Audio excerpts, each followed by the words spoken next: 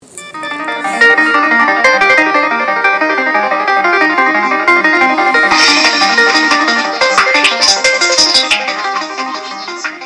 is Robert Mardlacci, Chief Digital Curator of the Mindshare Learning Report, Canada's Learning and Technology magazine.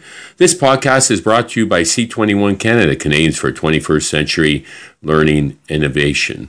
I'm honored to have joined me this morning for a Mindshare Learning Moment, Curtis Brown, Superintendent, South Slave Divisional Education Council in Fort Smith, Northwest Territories in the wonderful country of Canada. He's a recipient of numerous awards, including Canada's Superintendent of the Year, and is a member of the C21 CEO Academy. Thank you for joining me this morning, Curtis. Good morning, Robert. Well, I was so impressed when I read your bio and all your accomplishments and your progressive leadership. And let's touch on that and what inspired you to pursue and lead to your current position.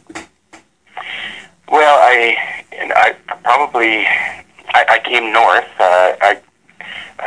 Straight out of University of Calgary. I had a physical education degree, and phys ed teachers were a dime a dozen at the time in the late 80s, and I was into adventure. So I took the first offer that was given to me. It was in Baffin Island, the Northwest Territories, and I tease now that I thought I was going to a tropical island, but I ended up in Baffin.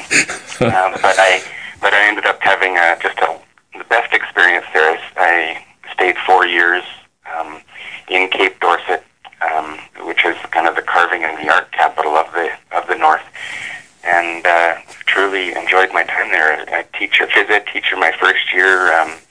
Homeroom teacher the next, vice principal the next. So if you have any kind of aptitude, I guess, for that, and you stay long enough, there's an opportunity for movement into leadership positions, and it all just unfolded from there, where I went into a principalship at 27 Fantastic. years old, back over. Well, that was young so you've really accelerated, and I have to say, a lot of the leaders I meet often have a sports background.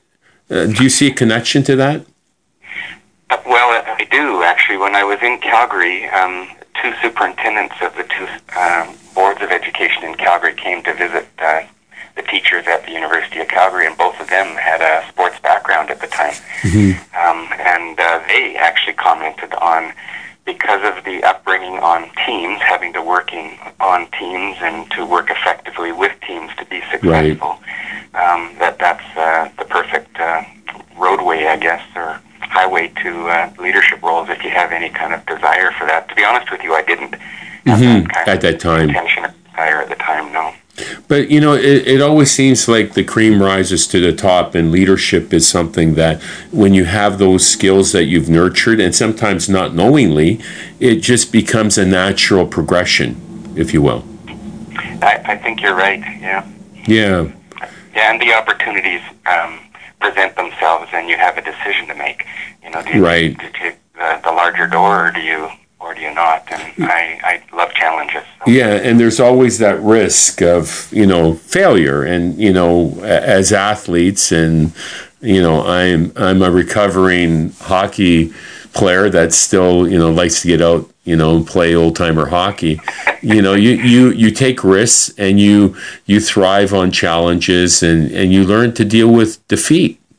Yeah, you build some resiliency because right. In sports, there's only one winner, and often you're not it. So that's right. Well, that's a good segue to the whole concept around skills and preparing students for the global knowledge-based economy, and how are you, and I understand that is it the Yukon has changed their curriculum recently, and yours is like the notion of experiential learning and relevancy to the environment is really important. And you're in a unique environment where you're based in the Northwest.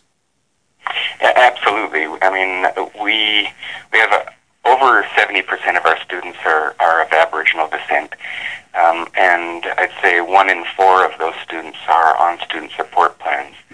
And we recognize that we have to look at things here in order to maximize engagement of students and maximize the engagement of parents in education, so that hopefully we're all working together as a team for the best education for the students. And we have our own Northwest Territories curriculum from kindergarten up the grades. Where we don't have our own curriculum is in the high school courses, and we follow Alberta in that case. Right. And we also implement the Alberta diploma exams for grade 12 to ensure that our students are meeting a standard there. But about 5 years ago, recognizing that less than half of our students were coming to school 90% of the time, in other words, our absenteeism is very high. Right. A good portion, more than half of our students are missing at least a full year of school by the time they get to grade 10. Now, is the climate part of it, or just the lack of commitment and challenges they face?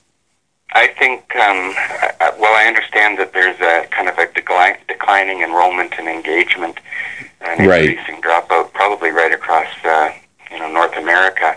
Right. Probably exasperated here, where you've got the legacy students dealing with the fallout of the legacy of residential schools. Right. Many parents haven't had a good school experience themselves, and so and I remember reading that in Aboriginal communities, typically there's the ethic of non-interference of parents, because they love their kids.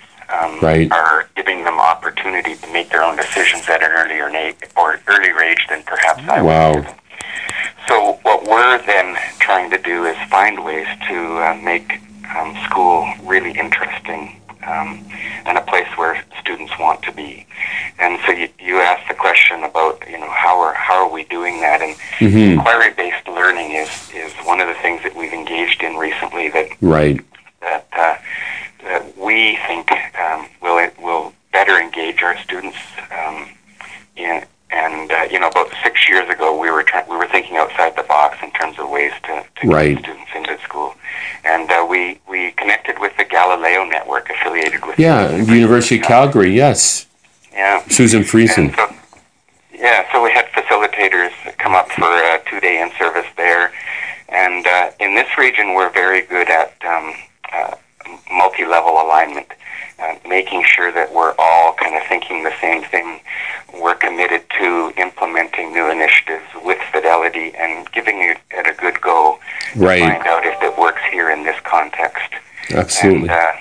And then making decisions as we go as well. So, our teachers are seeing themselves more as activators, guides on the side, as opposed to sages on the stage. And truly helping students identify and solve real-world problems using 21st century skills like research and collaboration, problem solving, and presenting their evidence, and so on. And I know as a student, those were the most memorable experiences I had when we were working on a specific project to solve a problem. And when you bring it to real world experiences, that it's impactful.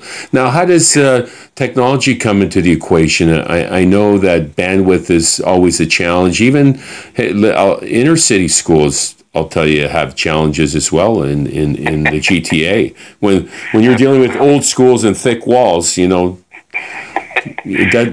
bounce around that well. Yes. Well, the phone and email are still amazing technologies. Well, that's what we're using today. That's right. And absolutely. As you and I are doing right now, sure. We spend a lot of time with teleconferencing, and we have a first-class email system, bulletin board service, where we use that as our email system across the territories in education only. Right. And we share resources, so we have folders of resources. Oh, fantastic. Yeah. And we're getting more into Google Docs. One of our schools here in this community is big into Google Site, Google Docs, making changes to documents on the fly, in a collaborative way. Our board has a Facebook page that's becoming increasingly popular, but you're right, we do have significant challenges in that, a couple of our communities only got cell phone service a couple years ago. Wow. Now, what about the Connected North? Is that program made its way into your district? That's with Cisco. No, I've not heard of that. I should put them in touch with you because they were doing some initiative. It might be in Nunavut. It's called the Connected North, and it's using video conferencing and partnered with Cisco and taking it global. That's a member of our C21 board. So that would be excellent. Definitely put them in touch. Our average download speed for the region right now is 10 megabits per second. And okay. In our small outlying communities, fly-in only communities, our connections are via satellite. Wow. And so it's half of that, 5 megabytes per second. And so video freezing and dropping connections are common. Well, I'll definitely put them in touch and see what might be doable, because the technology is always improving and bandwidth requirements are being minimized and adapted. So always willing to lend a hand. Yeah, I should mention as well that we don't let that completely get in our way. We have 1,000 devices in the region for our 1,300 students. Fantastic! So it's almost 1-to-1. Yeah, almost 1-to-1, and that's double since 5 years ago. We only fantastic. Had 500. Yeah, and of course we're one of the Galileo network. One of the things that they push for is technology integration within our inquiry projects, and we've required each of our teachers to design and deliver at least 2 inquiry projects a year, and to write up one and post it on our first class bulletin board. And we've just looked through them recently and noticed that 70% of them have a technology component to them. That's fantastic. Whether that's students creating videos or PowerPoints, or doing online research, or digital brochures, or Skyping with subject matter experts, those kinds of things. So we can still do those things. That's amazing. When you have that requirement, that if you make it optional, it doesn't always happen. But that requirement, it's not a huge requirement either. It helps make that digital bridge, if you will, to infusing technology in an everyday classroom. Yeah, and for those, it wasn't that long ago that I'd say about half of us in the school board just didn't use technology and were afraid of it. And so when you implement even just email and kind of expect that that's the way that we're going to communicate at a distance now, people start to get onto it. Absolutely. Now, speaking of distances, you've got challenges in getting to some of your schools. So what are some of the unique ways that you've had to travel to get out to visit some of the schools? Well, in my region, I'm pretty lucky. We're right on the Alberta border on the south. Right. We're in the Banana Belt of the Northwest Territories. Oh, okay. Nice. And, we can travel by road to most of our communities. Most of our travel is 2.5 to 3 hours. Oh, okay. Community. But we have one community that's fly-in only, so we charter on 2 and 4 seater planes, or we take the scheduled flights that takes 2 days to get in there via Yellowknife. So there's that. But in terms of content or course delivery, we also have a distance education pilot project with the Beaufort Delta, and that's the area up in where Inuvik is. Right. They have instructors sitting in a class with video conferencing happening with students in Fort Resolution, which is the oldest community in the Northwest Territories here in the South Slave region. Wow. And they're taking basically their academic courses in that way with a qualified, a good instructor, excellent instructors based in Inuvik.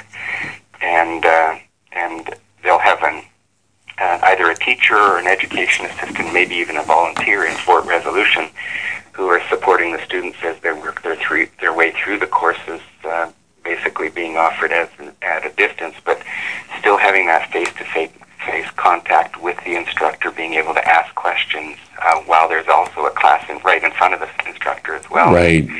We're having a lot better success with that than with the old correspondence course model. Oh, absolutely. And the whole notion of blended learning is quite compelling. That's how I completed my master's, and it's very engaging. Well, thank you so much for your time this morning, Curtis. I really appreciate it. A great conversation and insight, and keep up the wonderful work that you're doing in the Northwest. My absolute pleasure. Thank you, Robert. That was Curtis Brown, Superintendent, South Slave Divisional Education Council in Fort Smith, Northwest Territories of Canada. My name is Robert Mardlacci, the Mindshare Learning Report. Be sure to check out www.mindsharelearning.com to get your latest issue of the Mindshare Learning Report. And until next time, keep the learning curve steep.